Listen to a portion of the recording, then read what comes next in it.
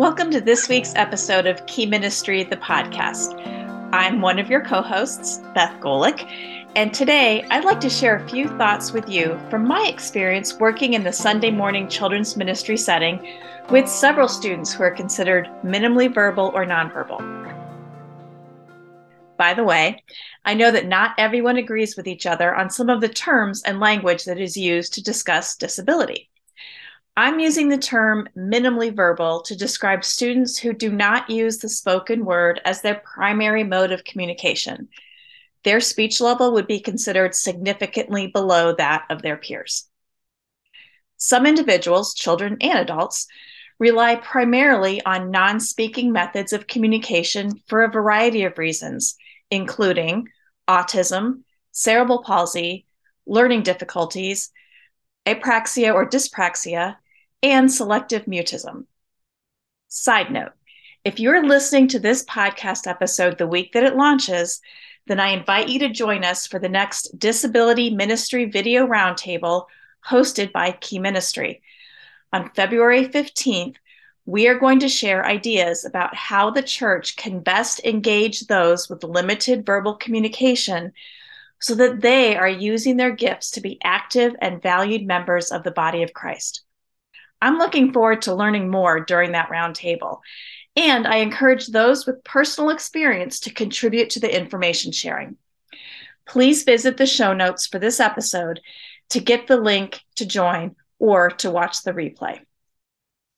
In the meantime, in today's podcast, I'd like to share 4 thoughts with you.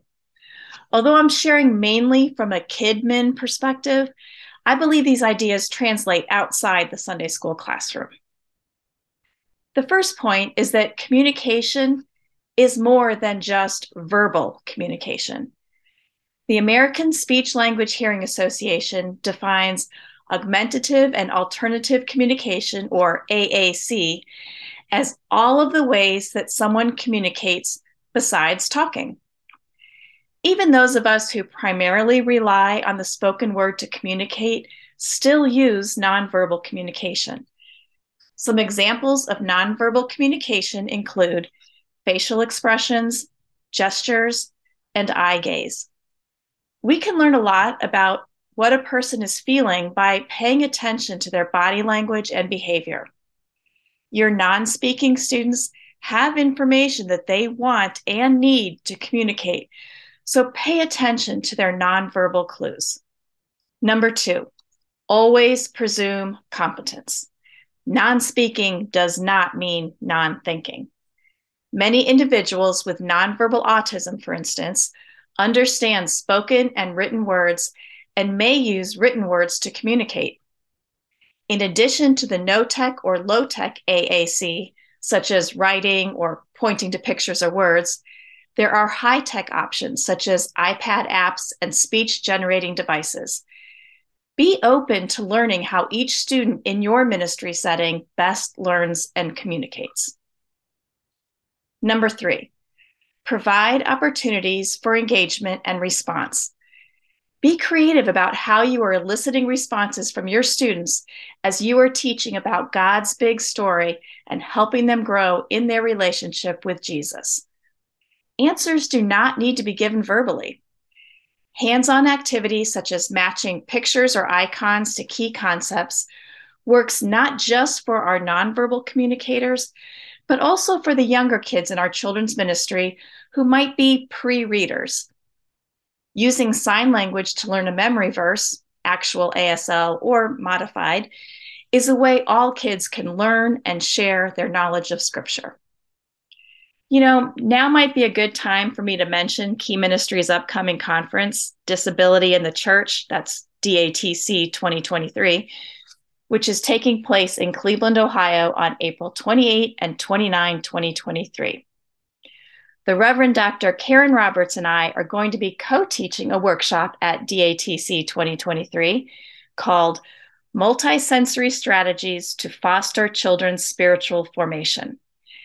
That workshop will equip you with some tools and sample materials to take back to your church. I hope you'll join us. Visit keyministry.org/DATC 2023 for info and to register. Okay, back to the podcast. Let's recap. First, communication is more than just spoken words. Second, always presume competence. Third, provide opportunities for engagement and response. The fourth and final thought I want to share with you today is to recognize and celebrate each person's gifts. You do not need to have spoken words to serve the body of Christ. Each of your students has something to contribute. I have the honor of worshiping with a number of students each Sunday morning, elementary age through adult, who have very few spoken words to share, but have incredible hearts of worship. Through their dance and movement, they model the freedom and unbridled joy we should all feel as children of God worshiping our Heavenly Father. I am grateful for the example they set for me and for the other students in our inclusive children's ministry setting. No words required. Thank you for joining me for today's episode of Key Ministry, the podcast. Please subscribe on your favorite podcast app so you don't miss an episode.